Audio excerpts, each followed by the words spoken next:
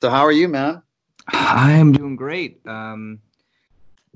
Yeah, I gotta say, I'm doing better in the last few days than I have been for a few weeks before that. So I'm nearing the end of my this project that's sort of kicking my ass, and If you I don't see a mind light at the end of the asking, tunnel. if you don't mind me asking, what are you working on? So I've been doing this for the last year. I've been working on this thing. It's called Hindsight 2020, and it's Or basically looking at the last, I guess, we're like 15 years or so of kind of like a history of the internet told through the internet documentaries that have become so foundational. So, for example, there was an article, I believe from 2006 or 7, where Vanity Fair is talking about the film Loose Change, that 9/11 documentary, of and they course, say, "Hey, this might be the first internet blockbuster." It's just it's sort of like a think piece, right? um, and I'm just sort of looking at it now, in I because I started this in 2019, 2018, but just sort of looking at it like, okay, taking that idea, what does it say that the first real thing that's comes out of the internet as far as an art form that develops are these documentary films, particularly with a conspiracy bent, and how that has informed everything that has come after it, and sort of putting it into context, um, and sort of seeing if we use that as our trajectory, what does that tell us about where we are, what have we learned, et cetera, et cetera. Oh, I've been following, yeah, your series. I was talking to Christopher Knowles, and I mean, I listened to your podcast and various things, but I was talking to Christopher Knowles, and he said you got to check out Alan's new series, and that I've just been blown away, man. So kudos to you. Well, thank you. Yeah, it's really exciting to hear, and just to say you said you're familiar with my stuff, and I appreciate that. And I'm unfortunately I feel terrible that I'm not as familiar, but that's why I wanted to reach out and do this call. Sort of when you sent it to me, I'm like, well, I can start digging into your material, but I just know right away that I'm like, well, there's so much overlap. There Um, is, I think there is, yeah, and I've kind of long known that, and I don't listen to too many podcasts. I don't miss many of what you guys put out. I listen to Christopher Knowles and a few others, but there is a lot of overlap. You're correct, and I know.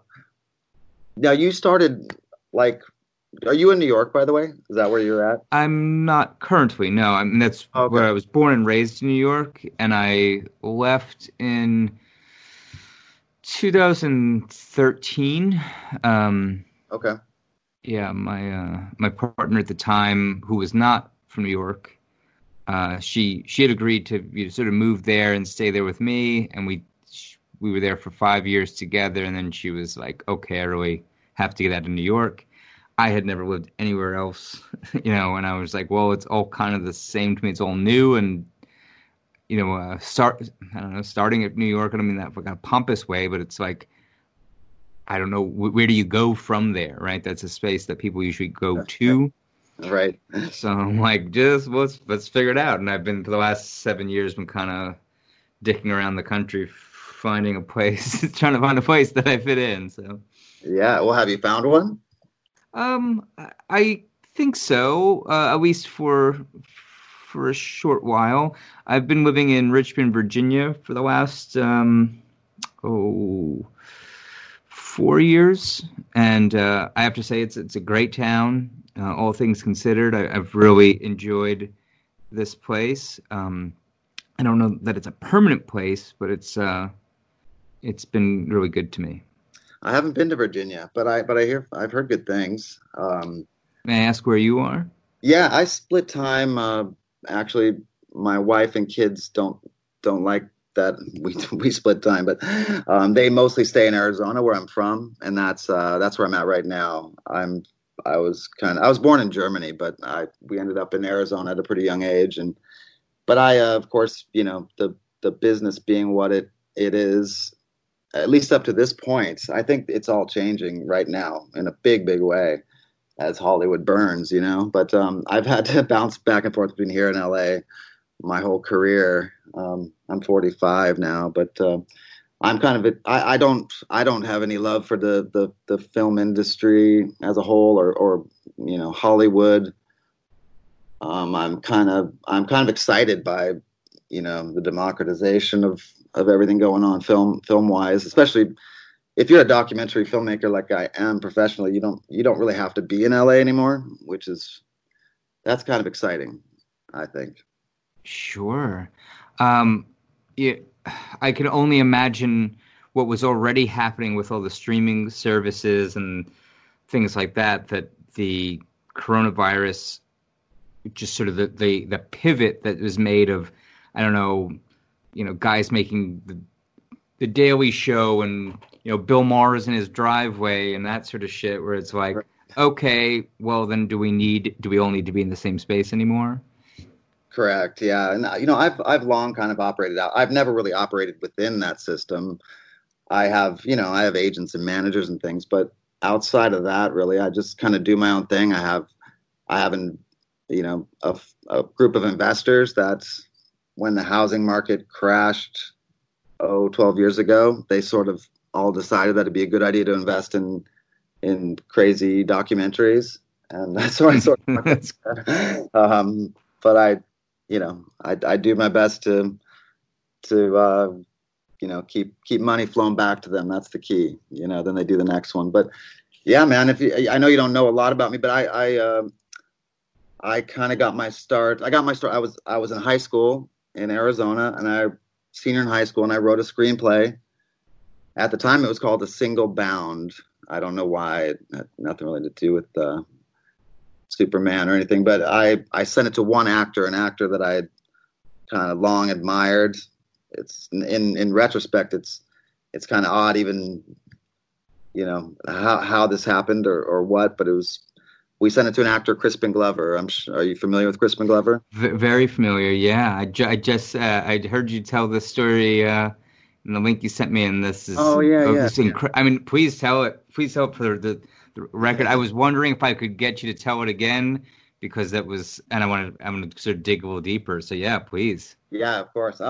Yeah, well, I'll you know, I convinced my co-writer, who's also a high school student and friend, to send it to an actor. We found out who his representatives were, and trust me when I say this, we didn't know jack shit about anything. I was nobody.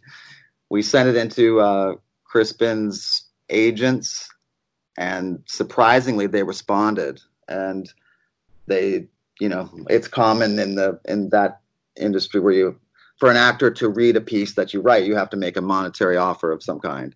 So his agent said, "Hey, are you making our client a monetary offer?" And I, just on the spot, I said, "Yes, we are." You know, I mean, we had no money. We weren't. I don't know. It's something about it. It was interesting how it felt.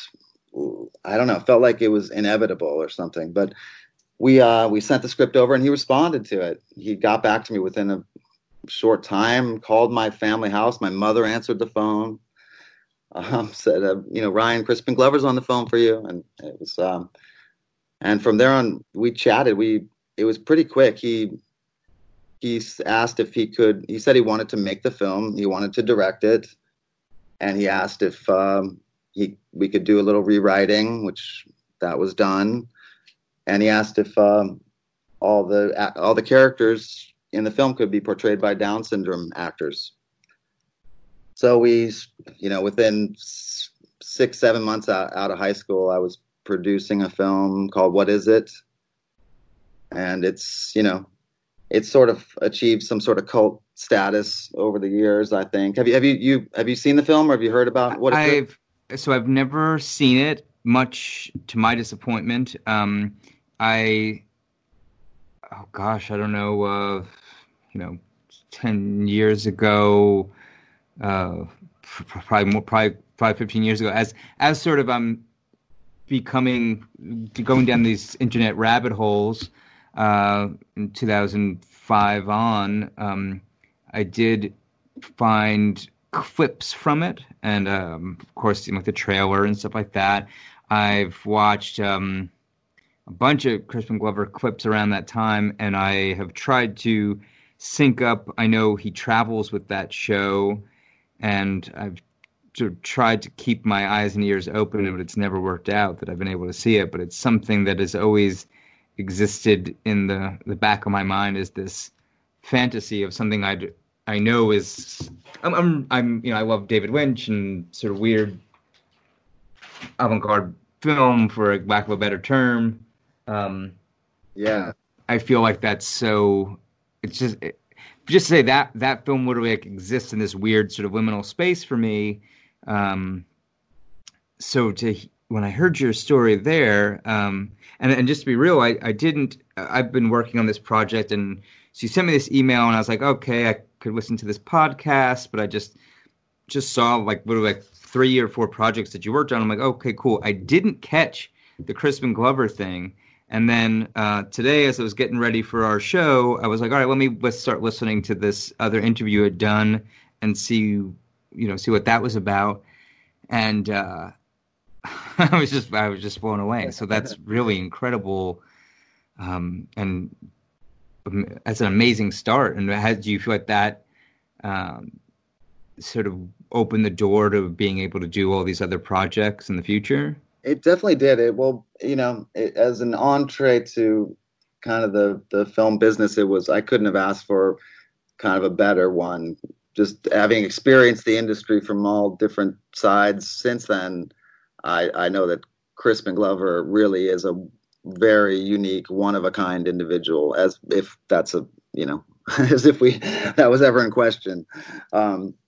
The interesting thing is that, and I really wasn't, I was 18. I wasn't really thinking on this exact level at the time, but Crispin's reasons for making What Is It were kind of rooted in the Edward Bernays book on propaganda and everything going on with Crispin is just he was insistent and is still insistent on not taking any corporate money for any of his kind of art projects, and just to have that kind of, like when you don't know shit, I was into Werner Herzog movies and David Lynch at the time, and I wasn't, rock dumb or anything.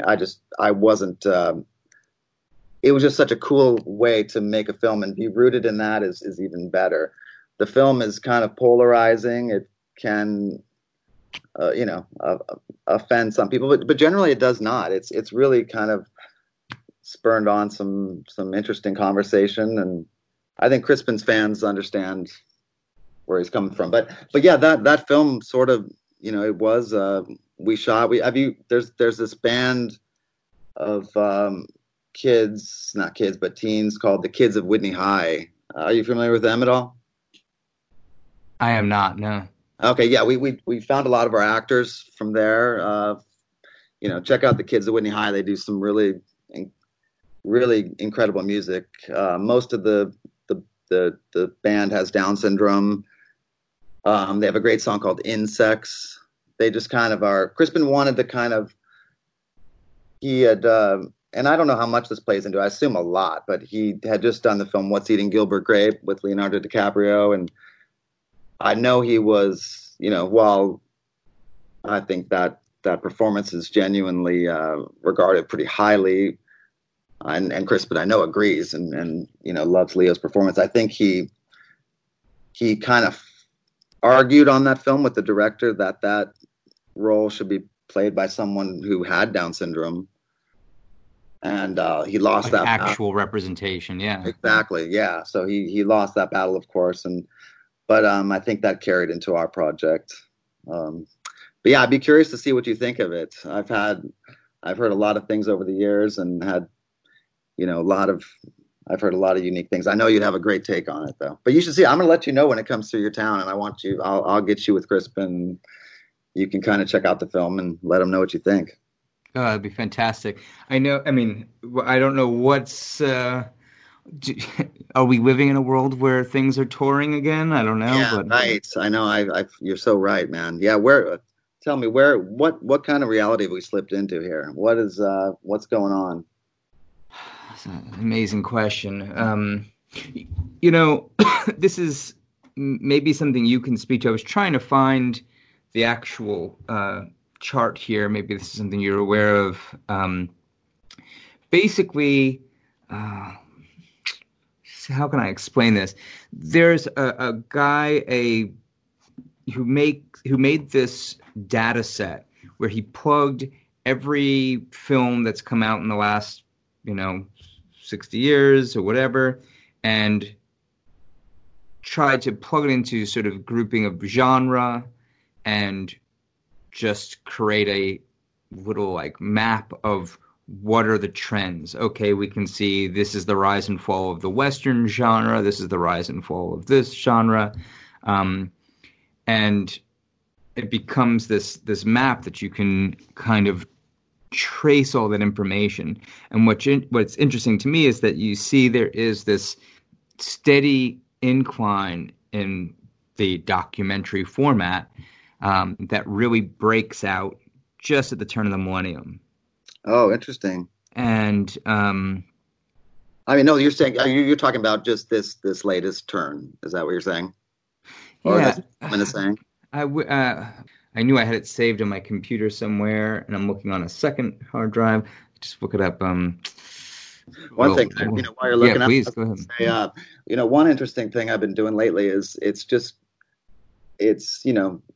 interesting to look at films, and I mean narrative films, not nonfiction films, but just your general narrative film. Even looking back at films, 10 years ago, it seems like, it's like looking at a dead culture. It's, I used to do this a lot, look at old films from the 20s and 40s, and even European films, German films, and it's a unique glance into a dead culture. Well, you just sent me something. Okay, cool. Yeah, but even looking at films 10 years ago, it's starting to look, and I think that goes into exactly what we're saying. But go ahead. Did you found this list? I found the chart, yeah, and this is just like a screenshot of one. If this does anything for you, you can actually go to this guy's site, and it is a completely interactive data set. You can click through and actually, expand and see what films are out that year and all that sort of stuff. It's a really interesting data set. But if you can just click on that screenshot, you can get a sense of how documentary stands out in this space. Interesting. Are you seeing that image? I'm pulling it up right now. Gotcha. Interesting. So, this can tell you a lot of, I mean, again, just for me, this is your question, going back to your question, like, what is this, what timeline are we in? For me, this could be seen as a kind of, an industry, market research. Oh, what's hot right now? But I'm not looking at it that way. I'm looking at this as more of like what does this say about the zeitgeist in any given moment, right? Like, why is it that, a war film, you could see that spike in war films. You can see a spike in all these things. But where are we at where we're at right now is we see this huge increase in documentary genre, but also thrillers and horrors. And there's something about facing a very, facing reality in this very different way is what that says to me. And this doesn't even include conversations of like quote unquote reality television and stuff like that. So I feel like there is something that is, I don't know, this postmodern era of becoming immersed in our media and it reflecting back on us. It's so interesting because I'm totally aware of, I look back on my own career and I sort of, right when I made the transition from working with Crispin into, I've always seen myself as a documentarian even before, I dabble in narrative film and I've produced a couple and directed one that's coming out pretty soon, but called Queens of Country. But it's funny, I call in like the very first article on me, I spoke, and this is before like Survivor even hit. I was talking about the next wave was going to be reality television and documentary film, nonfiction programming. It doesn't, and obviously we can see that in this gentleman's chart. I do wonder, it doesn't feel like that right now. I mean, yes, we have some of these cultural touchstones like the Tiger King, everyone's talking about. It's like water coolers, talk almost. But does this feel like a time where we're sort of living in it almost seems like very non-reality based. I don't know. What do you? Well, I think I would argue that we're getting an overdose of reality. So we don't need to go to a documentary so much anymore, or even again, reality television. That was always pretty much since its start has been the joke of, it's not real.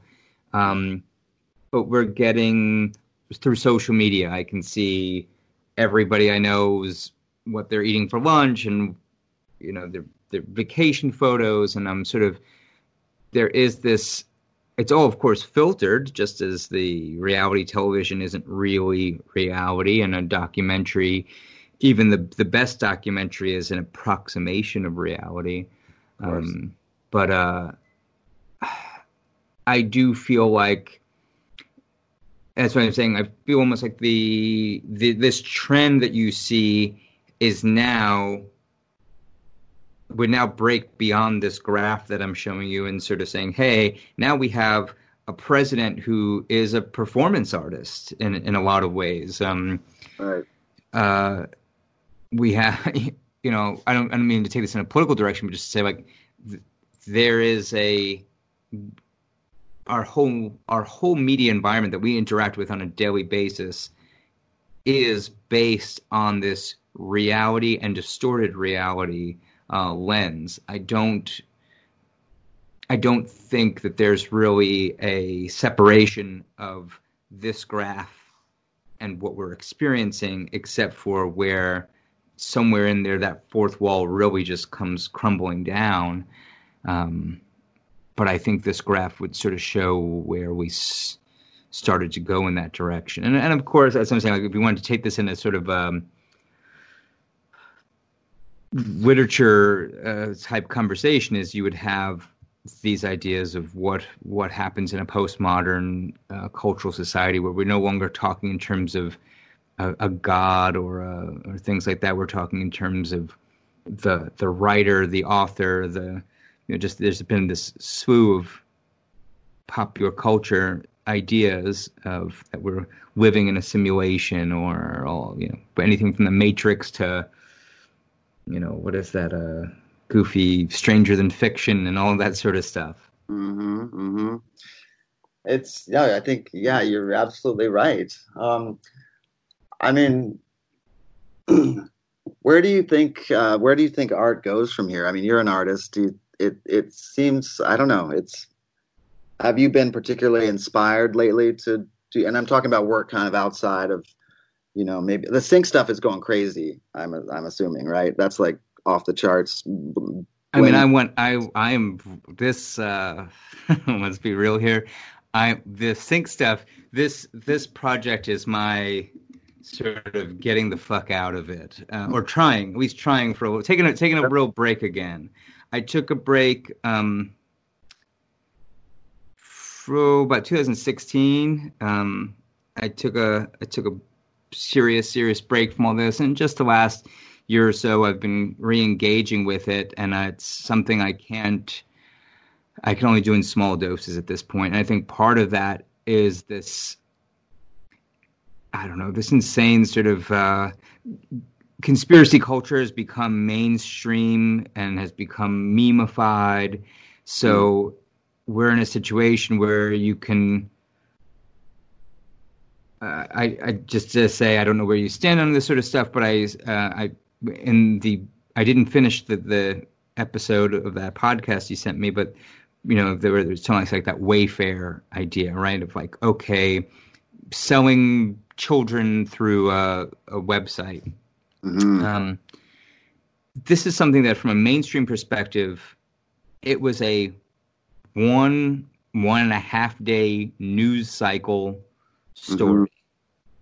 and for my sort of sync idea, the way I take that is we experience Pizzagate, compressed and condensed down to 36 hours. Right. And it's this sort of Terence McKenna-esque like compression of time. But what does that do? What is that?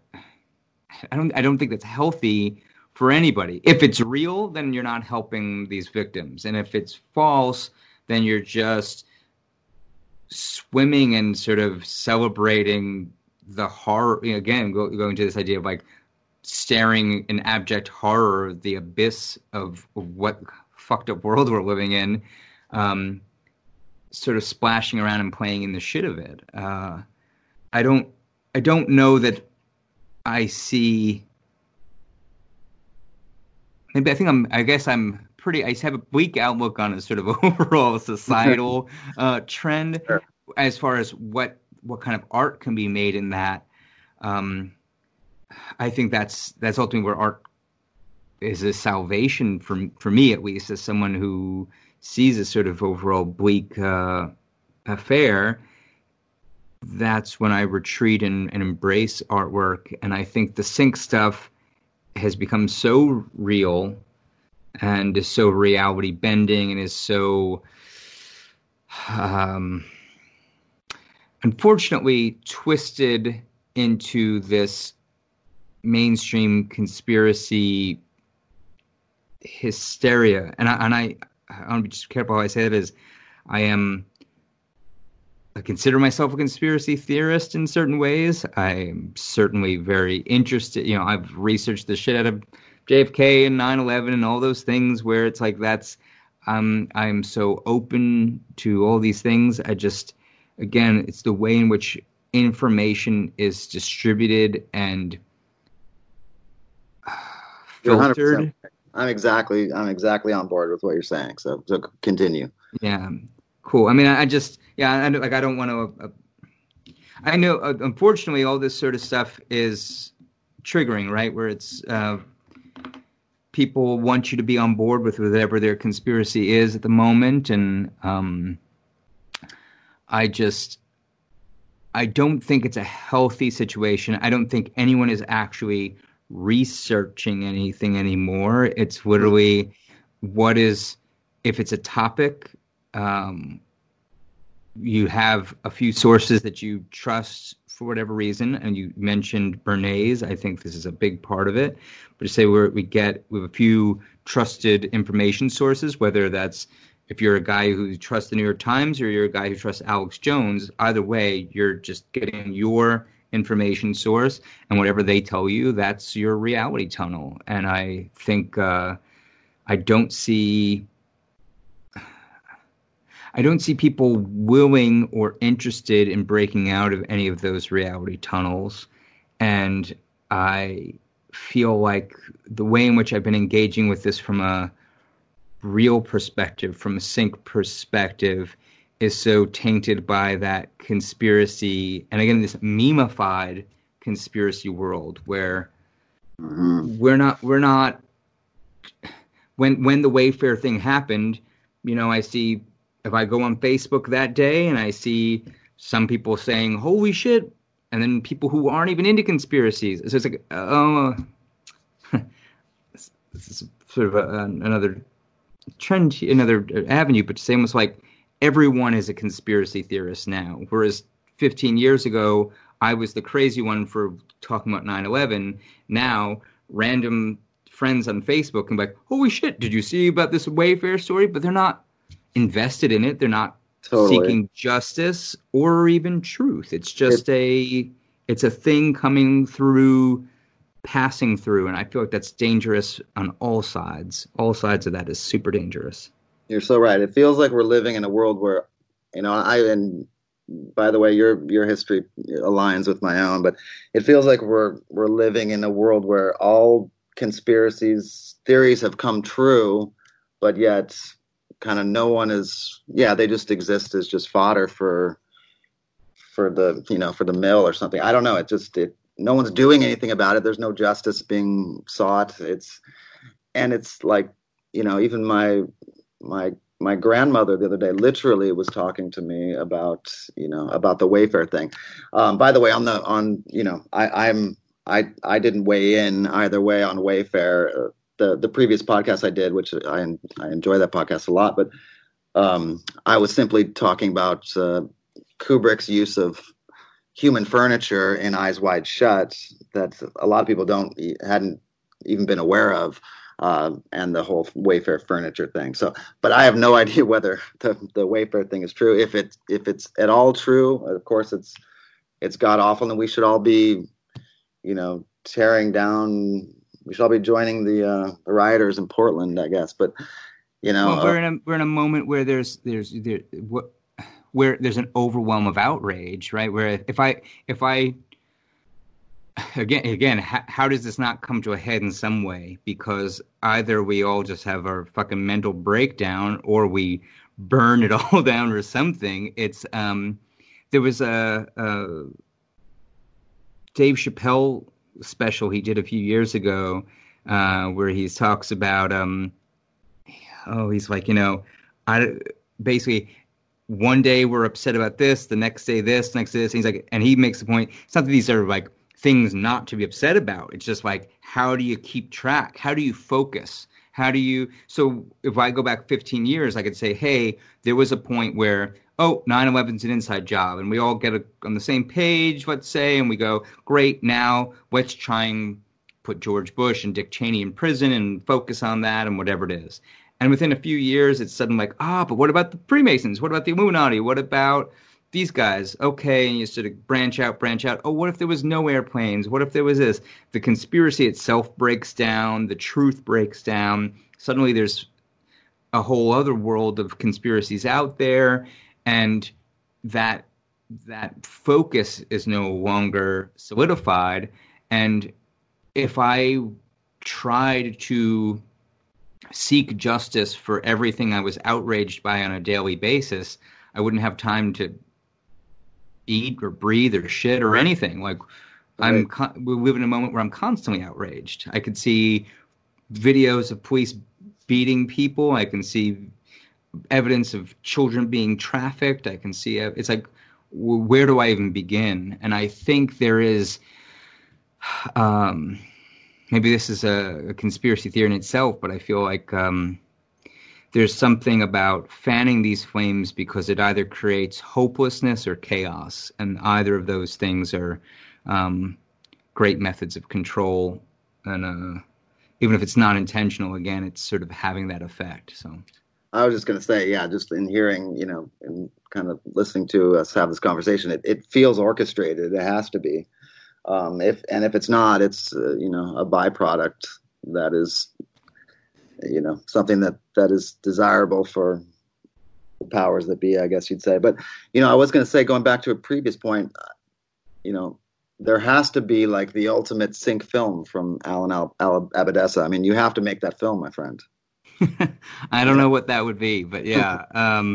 Well, so sorry, I went on this sort of rant about reality is to say, you asked what is artwork, and what's the future of artwork. And for me, at least for me personally, my intention is to go back into some fiction, and I think just even to take some control and sort of ground myself. So it is my intention, once I finish this film, to work. I have this other project lined up, and I just want to do some fiction work for a little while, and that of course doesn't mean I will stop being. Will still be an active participant in society and reality, and so it's not like all those problems go away. I just mean that I don't know. I can only stick my finger in the electric socket of this insane moment of history for so long at a time. I feel like I need to like step back a little bit and be like, okay, ground myself in I don't know, these the sort of archetypes and explorations that are I miss. So I've done nonfiction writing and fiction writing, and you I'm sure as a documentarian you get this of every sentence I want to put down on the page, and we'll have to then verify okay, I really want to make sure this is true before I say it. I know I've done my research, but if I'm going to say this line, let me just make sure I've got my 5 backup sources or whatever.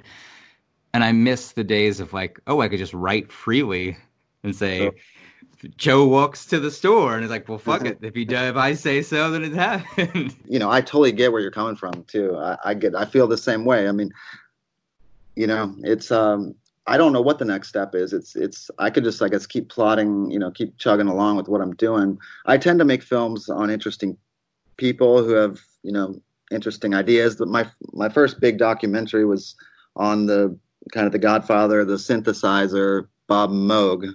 I'm sure you're familiar with him, the Moog synthesizer. Yeah, when I lived for about a year and a half in Nashville, North Carolina, right across the street from the Oh man, factory there. Yeah. I was there. I mean, we spent a lot of time there in Nashville. Yeah, it was. We really enjoyed shooting there with Bob, and Bob passed. He died kind of right as soon as we were done filming. But he was kind of a second figure in my life that was extremely influential. And Bob's talks. He speaks in our film about how he feels ideas are floating around out there, and you kind of tune in and grab them and stuff. And a lot of that's introductory stuff. But for me as a young filmmaker, it was really cool to work with him. And he's a true genius. And it was. I hope our film does him some justice. But You also did a film called The Heart is a Drum Machine. So I do you did. have, and you also did something with Maynard. So is your interest in sort of a more electronic music? Is that a sort of Or just music in general, I'd say. okay? I'm not a musician, but I've just always been a huge admirer of musicians, and always worked in me. I also worked. I produced the Death Clock album. The cartoon on Adult Swim. Brilliant cartoon. I don't think it's no longer, but I love music, man. And Heart as a Drum Machine. We took kind of 100 artists from across all genres of music, and everything's kind of had them speaking kind of mystically about music. I just watched this thing from. Have you been following? Oh, but let's stay on track. But I want to know if you've been. Oh no, hey man, just go for it. Say what you want to say. Yeah. Oh, good. Have you? Do you follow Chris Knowles' Liz Fraser stuff? So just to say, I did. I'm very aware of. I'm very aware of the topic. I have not paid attention to Knowles' stuff in the last, I don't know, few years, but that's just because I think the way I'm consuming media and my living situation is so drastically different than it was. I'm just not as plugged in as I was to that world. Yeah. But I was a big, close follower of Knowles' work leading up to that. And I'm very, very aware. I remember actually the day, I'm tracking all this sort of King Kill mythology. This is really my go-to motif that sort of fascinates me. And Me too. I think it was, I hope I'm getting this right. It was the night of that the impeachment was announced, whether it was the impeachment proceedings or the actual charges being filed against Trump, was the night that Liz Fraser did this Massive Attack reunion in DC. I literally I was working as a bartender, and I'm like literally at the bar, and I have some guys who had just come from the show in DC talking to me about it, and I'm like, wait a second, and I just grabbed my phone and messaged Knowles right away. I'm like, okay, what's going on here? It's interesting, yeah. And she played Radio City Music Hall with Massive Attack again, and she was touring along with. What's so interesting is she was touring along with these. There's a filmmaker, Adam Curtis, out of the UK, really interesting documentary filmmaker. He was putting together all these, apocalyptic imagery to the music, and just really loud, really in your face, rioting and police brutality stuff and all. I mean, talk about a harbinger of what's to come. I mean, what has come. It's pretty incredible. Chris took a bunch of video from it, and it really called out what was to take place just a few months later. And now I know they just did that, like what they were calling it, like a video EP or something. There's like 3 songs that were just released. Oh, did they really? I didn't see that yet. Okay, I'll check that for sure. It's probably that material from Adam Curtis, I'm sure. I think. Let's see.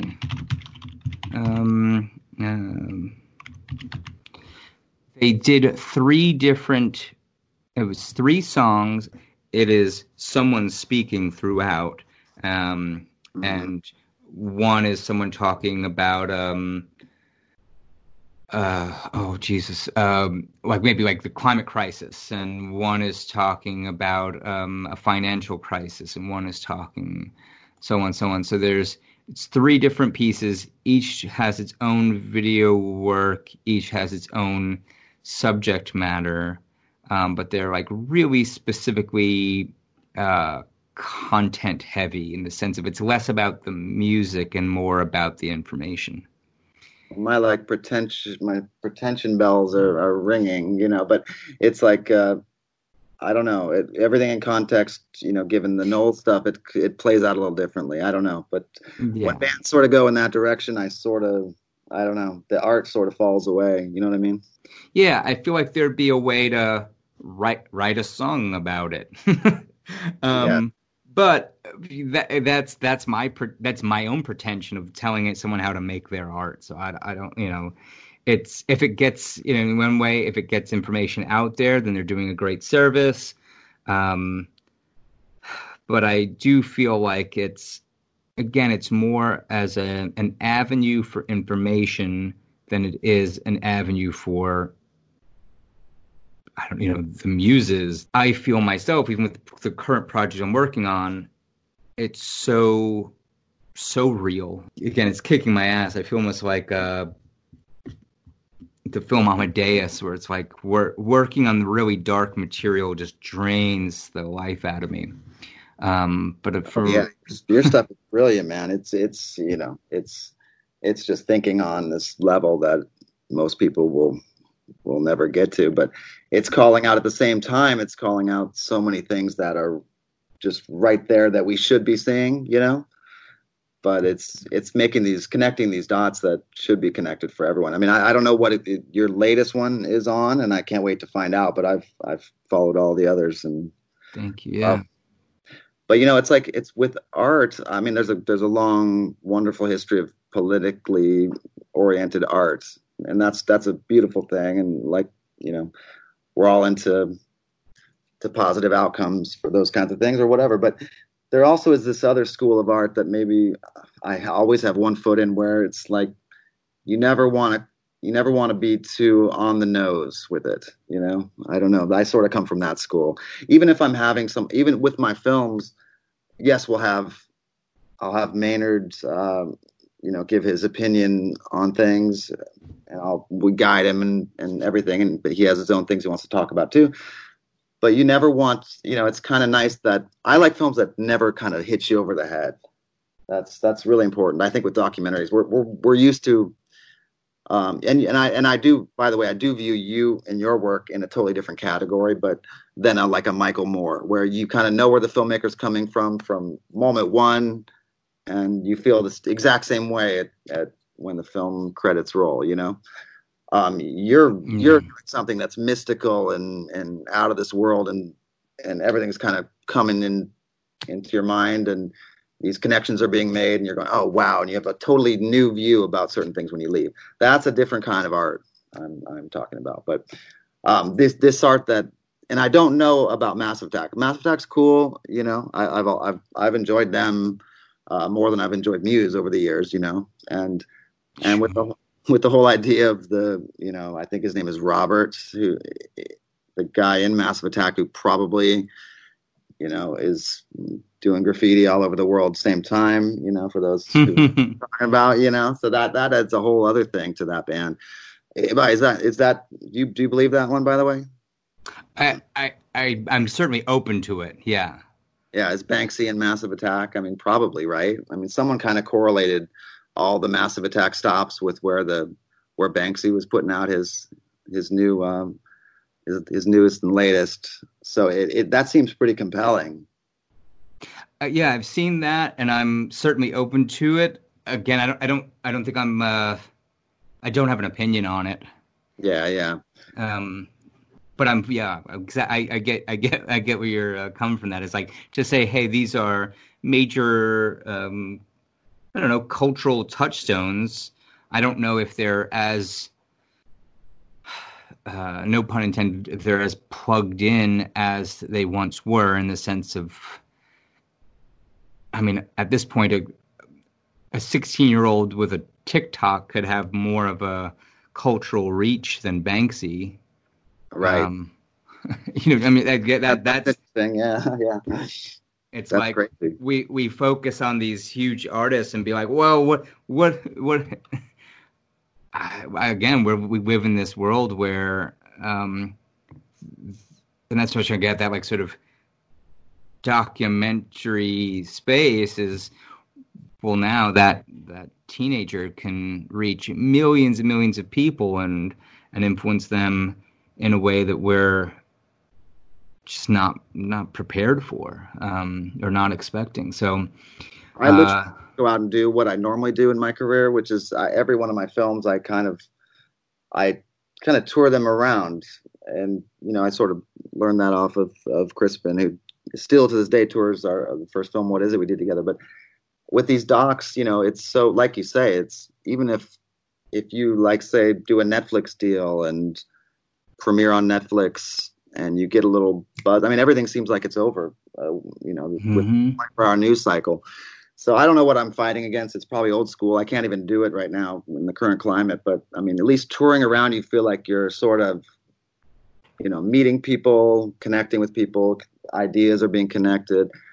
But that sounds incredible. And just to say, if I may, yeah, I have to imagine by touring something is not only getting someone who's interested, but by actually the physicality and the intimacy of something like that is to say, hey, you're actually going to pay attention. If you're watching this documentary for an hour and a half, exactly, you're actually going to pay attention and engage with the information in a way that's not like, let's be real. Holy shit! Three new Massive Attack songs. Were they were just somewhat disappointing, but also the way in which I took them in was disappointing. I'm sitting on, I was on my phone. I'm like, oh, cool. Let me hit play and hear that. This is not the proper way to take in. I'm an old enough guy that it's like, I remember buying the album, on the bus ride home. I'm looking through the liner notes and I'm getting ready and I'm reading through the lyrics and the photos and I'm getting into this headspace, and then I go home and I listen to the thing, and that's how you listen to an album. Absolutely. Yeah, that is the way. And who's doing that anymore? Who's able to do it? It's sad. Who's able to do it? Yeah. But yeah, that's you hit the nail on the head. That's why we have toured all of our films around, and they ultimately play on network too. We've played.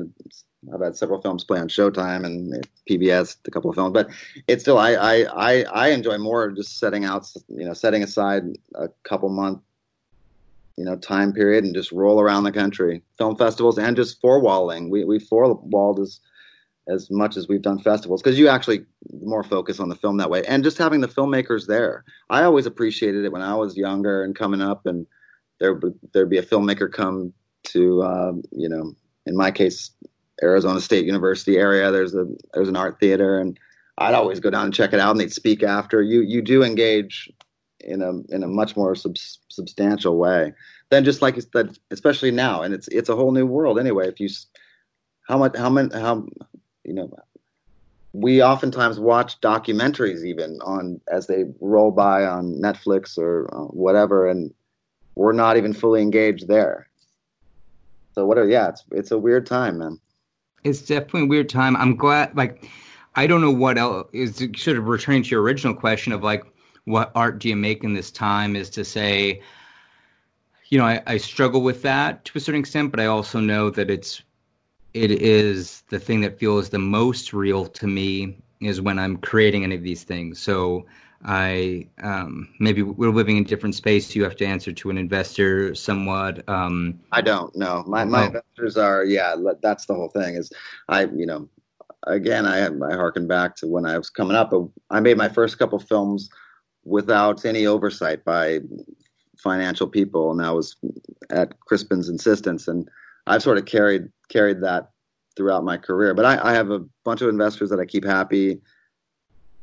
They don't have any say over any subject Sure. matter. Oh, that's yeah. Well, that's sorry. And just to say, that's not. That's no. I mean, sorry. people do. You're right. Most filmmakers, don't have the luxury of being able to kind of make what they want. It's very rare. I know mine, I'm sure, has a lot to do with, some of my best friends have been, investing in my films. Jason Stahl is one. He's my very best friend. He's invested in most of my films. So it's a different deal, but I can't imagine making a film where you have to kind of, oh boy, that gets a little, that gets scary.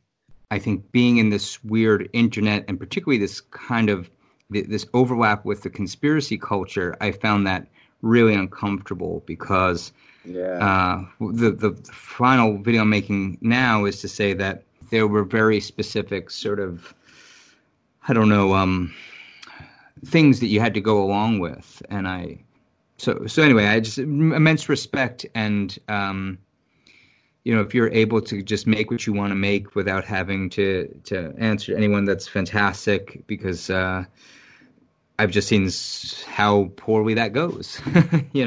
I will say this, that of course I'm comfortable. My family and I are comfortable. We're not loaded, we're not butt loaded. And there were certain decisions made early in my career where I could have gone that way. Right. That's what you're describing right now, that taking place within conspiracy culture, that's long happened outside of conspiracy culture. Many filmmakers have, quote unquote, sold their soul to the devil early and often, but I don't know. It was more important to me and I'm not patting myself on the back either. It just seemed more, I could make more interesting films if you stayed a little bit smaller, and my budgets aren't huge. I mean, they're in a couple $100,000 kind of zone for each film. And, they turn a profit mostly, and that's it. Can you tell me, maybe we can transition instead of talking in abstracts. Can you tell me a little bit about, I'm really curious. So you have two JFK documentaries that I see here. One is King Kill 63 and one is Dallas in Wonderland. Can you speak to me about that? I know nothing about them, and I'd love to know. Sure. Okay. So King Kill 63 is a film that I kind of partnered with a gentleman I greatly respect, Joseph Green. We this is right before everything kind of like this kind of fell into this new reality that we're in right now, and that's my honest assessment. We started making this film, and and we even screened it once at the Texas Theater at the Dallas International Film Festival. Really fun being at the place where Oswald was arrested and screening right there.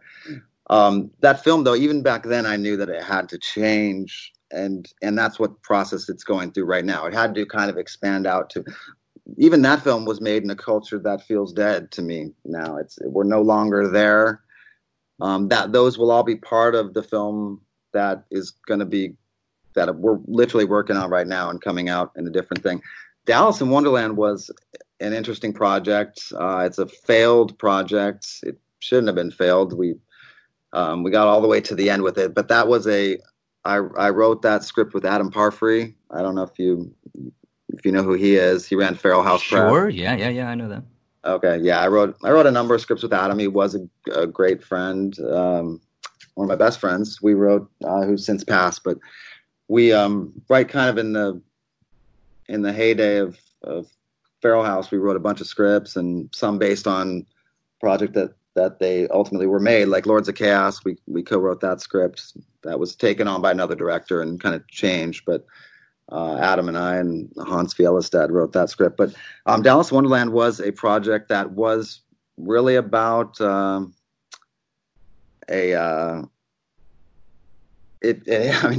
put it this way. It featured James Shelby Downard as a main character. Okay. This film should have been made. We got all the way to the end. Literally, we had Ben Kingsley attached to play Downard. Okay.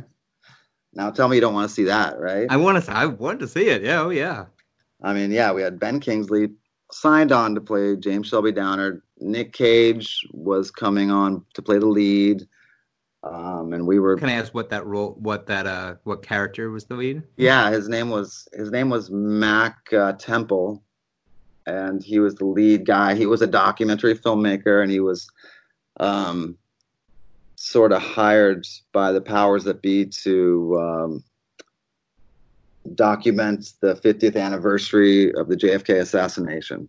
Gotcha. Okay, so he would have been a fictitious character. Yes, exactly. Gotcha. Okay. It was sort of going to blend, documentary and fiction, but it was mostly fiction. It was all scripted.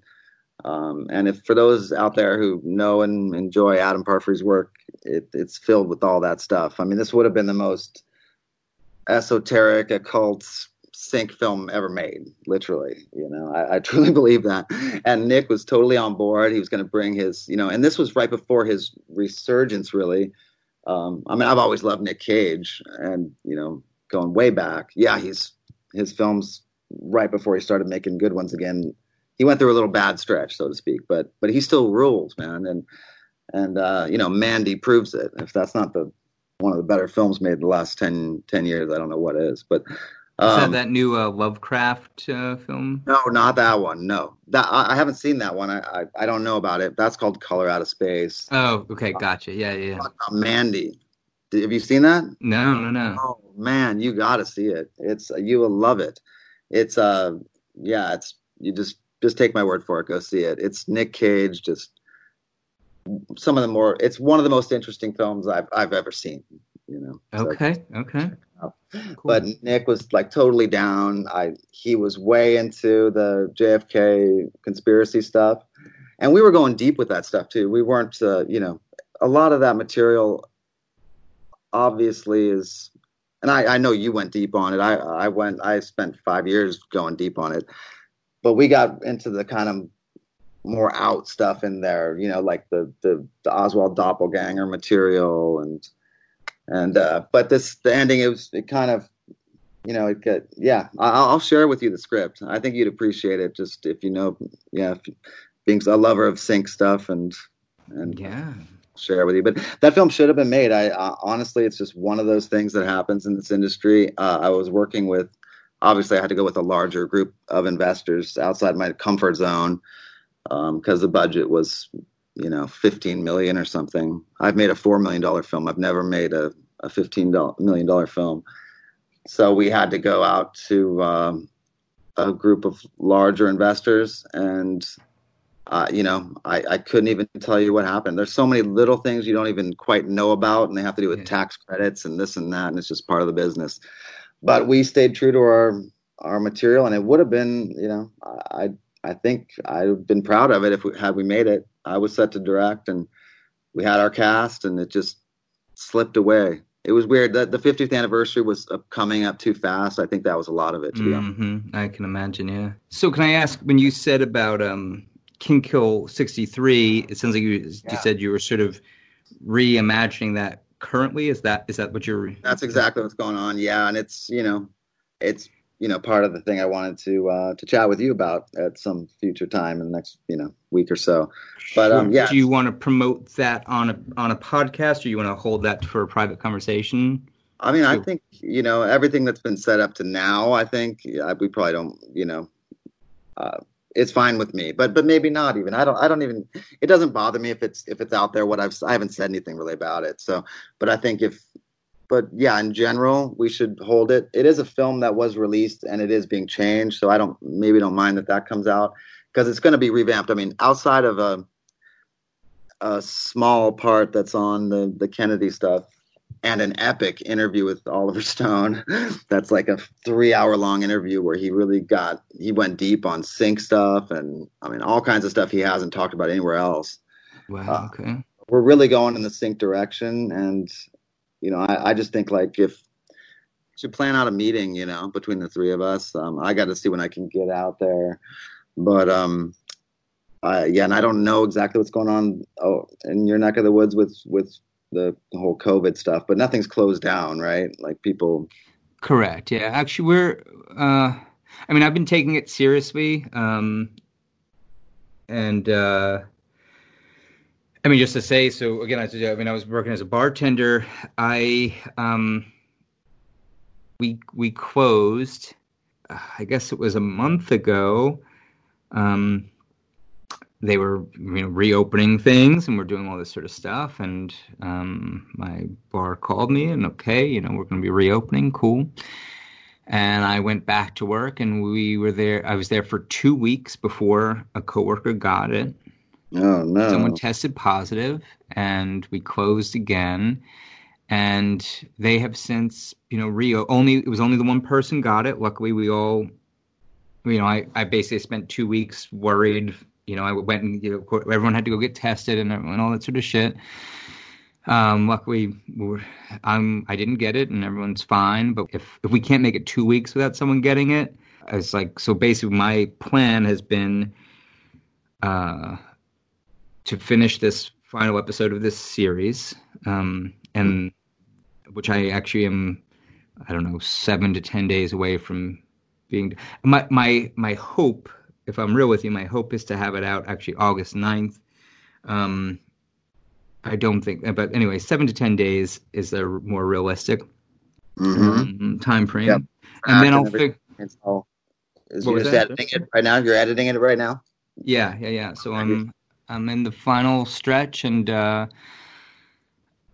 then I'll sort of figure out what I'm doing from there. But just to say, as far as like the coronavirus situation, is that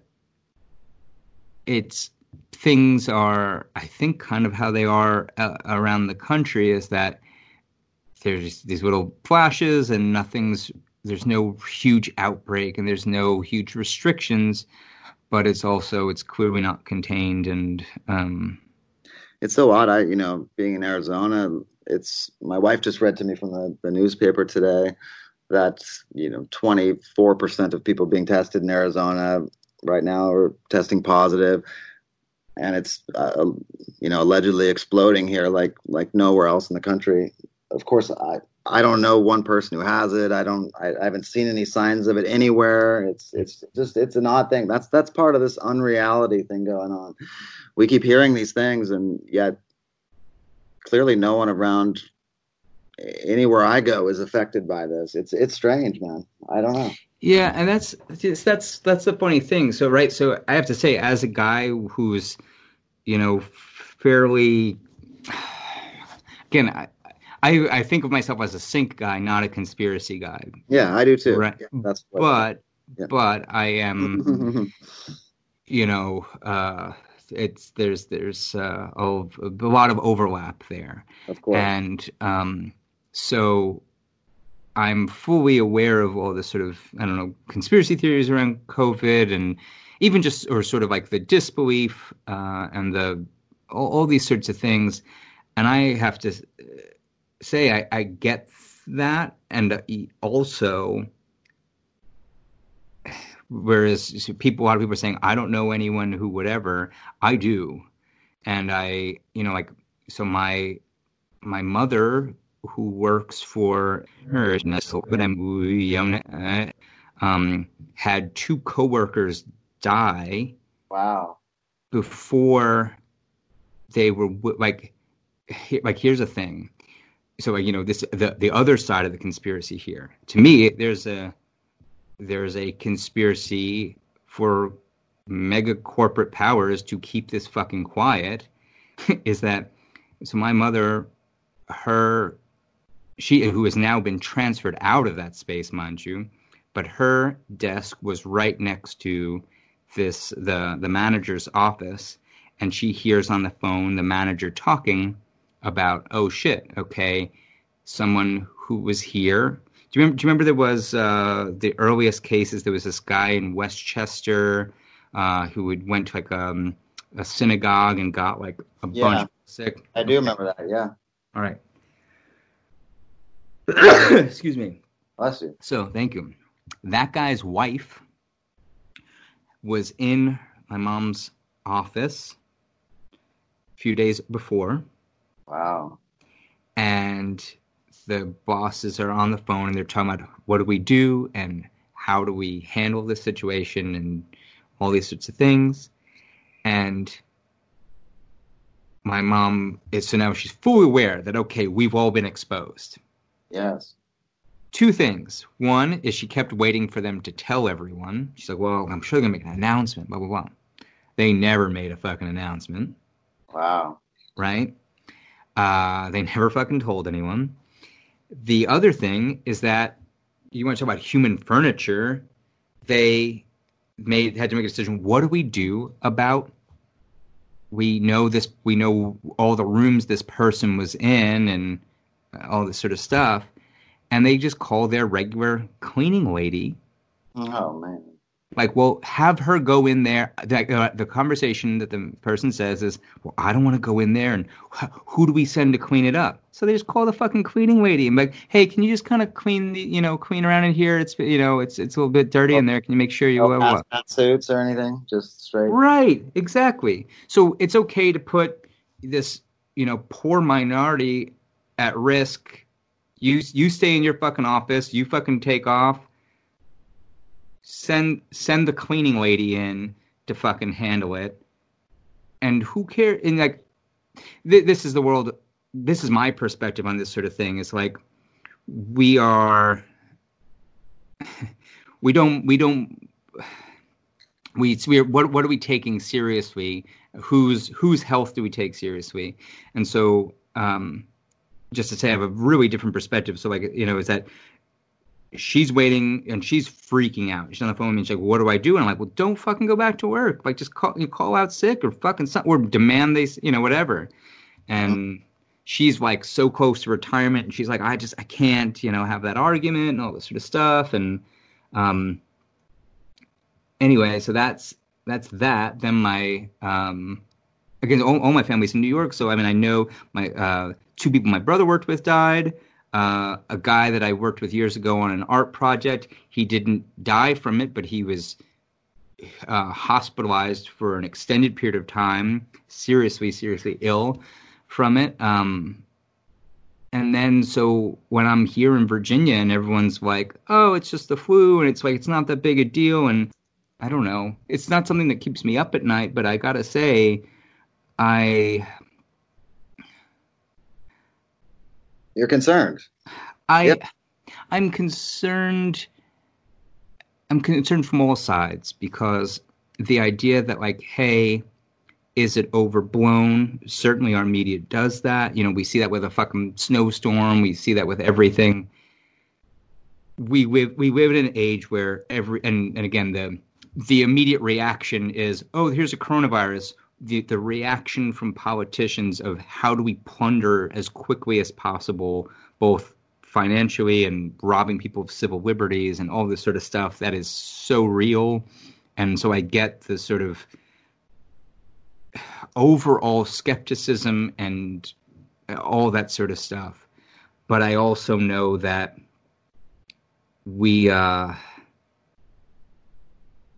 it reminds me of, so again, I'm from New York City after 9/11, right? So like on the day of 9/11, I was living in Queens. I'm across the river. I'm basically fine, but I could see, I have some footage that I shot that day. It was really shitty footage, but just sort of, here's just smoke coming across the river.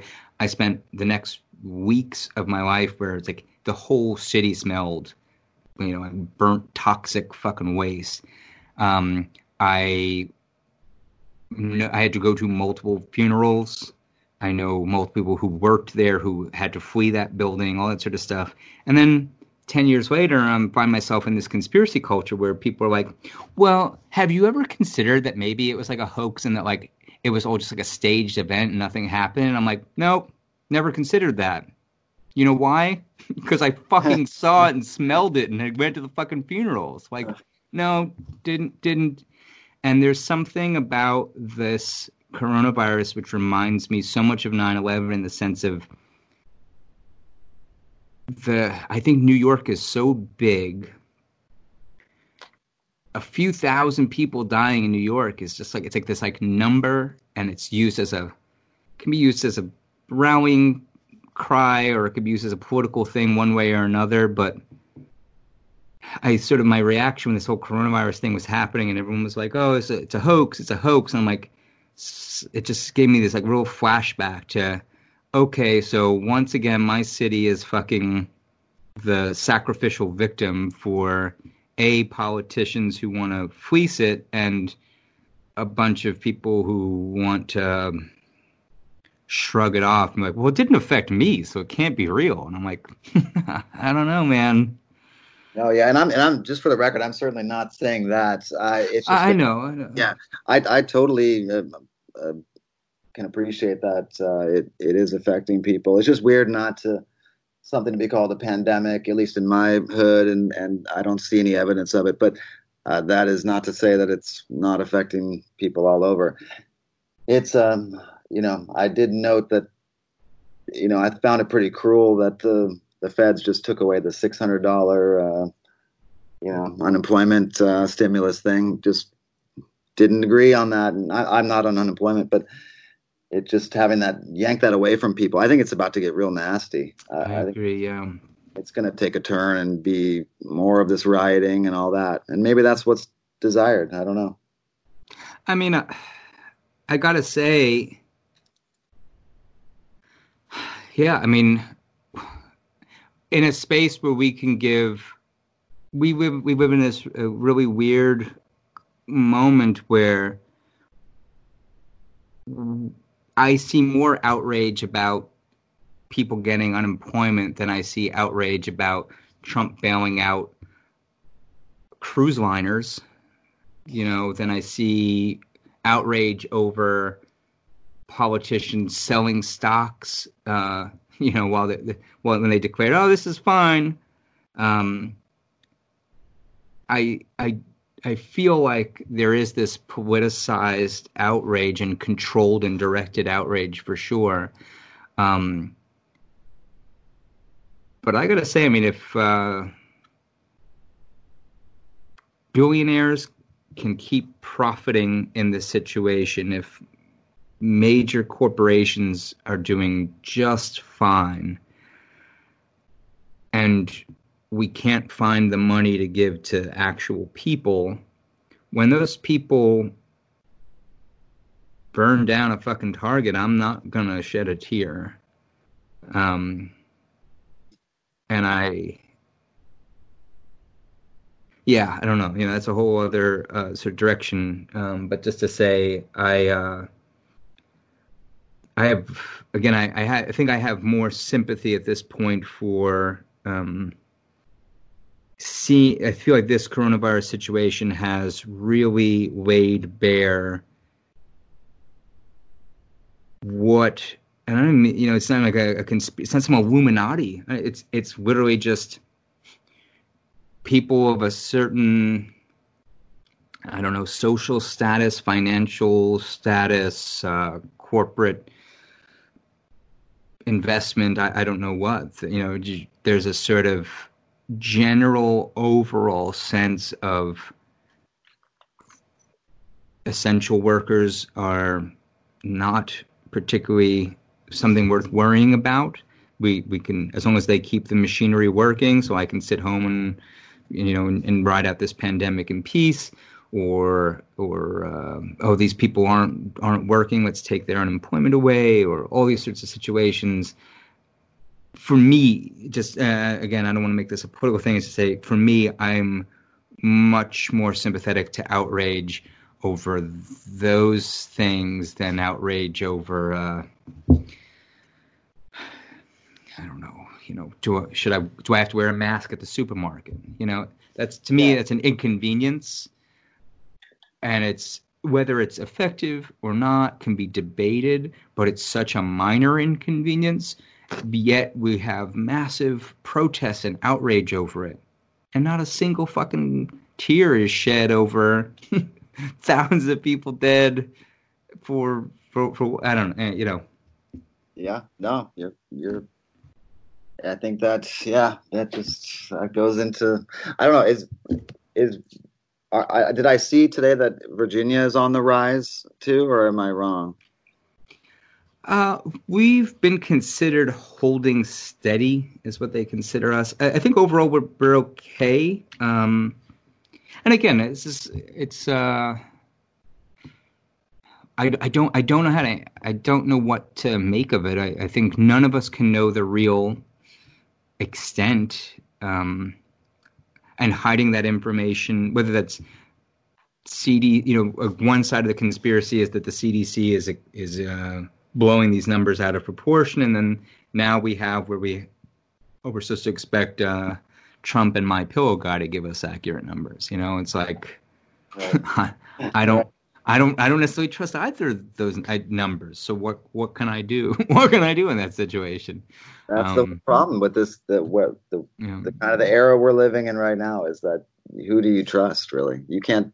We're living in a time when you can't really trust anything, and that's why it's so important to have these people that you can look to in these times like this. And it's certainly not our politicians.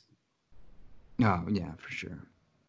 I don't know. So it's that's why, like I said, for me, I'm in a space where I'm like, okay, I think that this is it's a moment of transition for me, realizing that if this is real in any way, no one is going to try and help us. There's no politician coming to save us, whether it's financially or intelligently. I don't want a vaccine. It's not. I'm not. Again, I want to be. I don't know how deep you want to go here, but to say like, I don't have a specific sort of angle other than I really feel like the true colors have been shown of what are we worried about here? And it seems like for the most part, we're worried about the stock market. We're worried about a broken window at Target, and I got to be real. I'm not concerned with either of those things. Are you concerned with taking a vaccine? Yeah, I think so. I think so. Just to say, before I was even a conspiracy guy or a sync guy or even a bartender or anything, years ago, I worked a job that I started when I was in high school. I worked my way through. I spent 8 years working as a pharmacy technician. I worked within the pharmaceutical industry. I worked for insurance companies, did all sorts of, I worked like really specific cancer and transplant meds. And I left that industry because I realized how horrific the pharmaceutical industry here is. It's not, has nothing to do with health, and it's, I feel like it does a lot more harm than good. I remember like sitting down. So, working, you would have these regularly, someone who's going to school to be a pharmacist. You have to do your internship at an actual location. So it would be my job. Hey, today we got this new intern starting here, and they're gonna, kind of train them and all this sort of stuff. And I at some point, this was my activism, was I would say to these kids, and kids, I wasn't much older than them, but to say, hey, can you grab your textbook for me? And like, because they usually have their book bag with them, like, hey, can you do me a favor? Can you grab me your textbook? I'm curious what you're reading. Okay, cool. Let's look at like that second page and let's look in that fine print. And who's the publisher of your textbook? Oh, Merck Pharmaceuticals wrote your textbook? Interesting. Okay, now let's come to this shelf. What products does Merck manufacture here? Don't you think it's interesting that like the people who sell the thing are telling you, if they have this illness, you prescribe this medication? It's literally just they're training you as salesmen for their products. They're not training you to be a health professional. I'm forgetting his name, but there's a gentleman that's kind of making the rounds. He's a doctor. I wish I remembered his name, but he's kind of speaking about how viruses are transferred, and if it's if it's an exosome situation where we don't truly person to person spread viruses. Are you familiar with that, doctor? Not that doesn't ring a bell for me. I mean, I'm familiar with a lot of. He's done a lot of. Oh, go ahead. I'm sorry. Oh, no, you go ahead. I was just saying I'm familiar with that sort of line of thinking or that sort of material, but not. There's no specific person that I'm thinking of. I just bring that gentleman up because he sort of made the rounds on various podcasts and things and on. But I was wondering, you having worked in as you did in the field, what do you make of that kind of thought process that viruses aren't they're not transferred in the way that we think they are or taught they are? I don't think I'm educated enough to really comment on virology, but I can say that I don't trust what I can say when I'm educated enough to say is that a major corporation and a billion and billion and billion and billion dollar industry that has proven that it has no interest in keeping us healthy or taking our health seriously isn't really what I want as the go-to answer for it. Let's say this is a real health crisis. Let's just skip like that part of the it's a hoax or it's overblown or whatever. Let's say even if it's not this. Let's say there is a real, history has shown there are real fucking periods of history where we get sick, right? Let's say that's a real thing. I don't want Bill Gates or Merck or anybody like that being the ones to handle that situation because they're literally for-profit corporations that are, it's not even like, oh, they're going to put a microchip in us and, this like that sort of like, I'm so, since in 2006, there was a doc, I covered this in my first episode, Hindsight 2020, there was a documentary that really made a big thing, about microchips and vaccines and all this sort of stuff. It was called America, Freedom to Fascism. And that it's interesting to see this material is still so prevalent. Just to say my concern is less about like, oh, the vaccine is going to chip you or it's again, there's this real Christian angle of the mark of the beast and all this sort of stuff. And this is so, if you go back through the John Birch Society, if you know the history of conspiracy culture, it'll give you a better sense of where a lot of these ideas stem from. But just to say while that's not my concern, I am concerned with government intrusion and privacy and like the whole concept of that, absolutely. But to say the specificity of like, oh, they want to. This is the New World Order masterstroke is they want to push this vaccine to control the population. Motherfucker, they already control the population, right? Like that's right. This isn't the thing they need is a fucking chip in your arm. Let me tell you something. You're holding it in your hand. You're fucking walking through it every day. You're logging onto it right now. You live and swim and breathe in it. They don't need that. But to say they can certainly make a fuck ton of money off it, and they can certainly, that's billions and billions and billions of dollars in profit if you can get here's an insight. When I was working in a pharmacy during the post 9/11 anthrax scare. Oh, okay, and post 9/11 there was an anthrax scare, and there was one medication that was considered as if you were to get anthrax, this is the drug you needed. And it was a very new and incredibly expensive antibiotic called Cipro. And I remember it was back ordered and every pharmacy ordered it and stocked up on it. And let me tell you something, 4 people died of anthrax and that shit sat on our shelves for years. Okay. So every pharmacy, again, living in New York where there's a pharmacy on every fucking street corner, everyone invested thousands and thousands and thousands of dollars into this drug. that was a huge boon for them. Then maybe it was like, remember when H1N1 was? I want to say it was like 2007, maybe 2008. Right. Somewhere in there. Yeah. I was still working at that point. I was still in the pharmaceutical industry, and same situation. They came out, oh my God, we have this swine flu epidemic. And the drug of choice for that was this thing called Tamiflu, which is a garbage fucking drug. It was known as a garbage fucking drug within the industry, but it became this thing of, oh my God, swine flu. The only thing that's going to be helpful at all is this drug called Tamiflu, which was super expensive.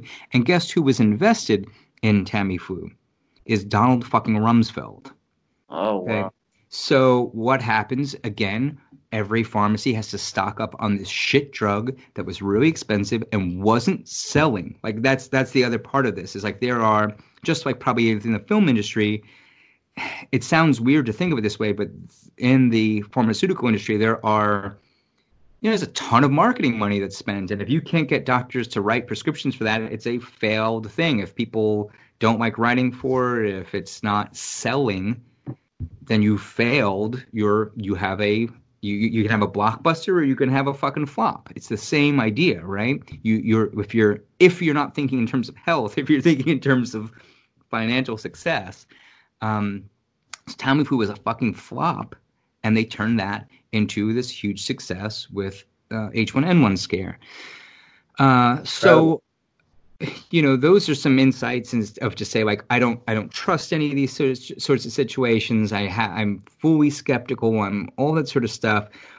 But I think what it comes down to is the other thing is that I would see these drugs come out, they're new and they're expensive and they're untested, and then suddenly we sell a ton of it, and then invariably within 5-10 years you see suddenly, oh, actually now there's a lawsuit and we don't sell that drug anymore, and all these people got sick off it, and so on and so on. And I have seen that enough, literally working in the thing where it's like, oh, this is getting pulled off the shelves because a bunch of people got sick and all this sort of stuff. That would be my reluctance for taking a rushed to market, untested vaccine to make Bill Gates a bunch of money. It's less that I think he's the Antichrist and wants to fucking microchip me for Satan.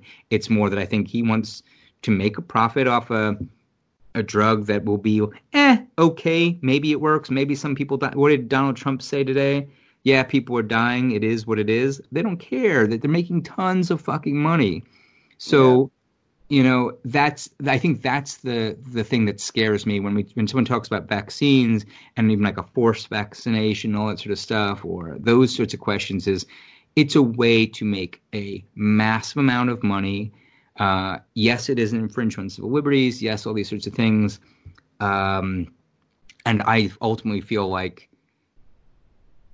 I don't want to be a guinea pig for something like that, just knowing that cycle of the pharmaceutical industry. Sorry, that was a bit long-winded, but that is where I do feel confident in making a statement on that.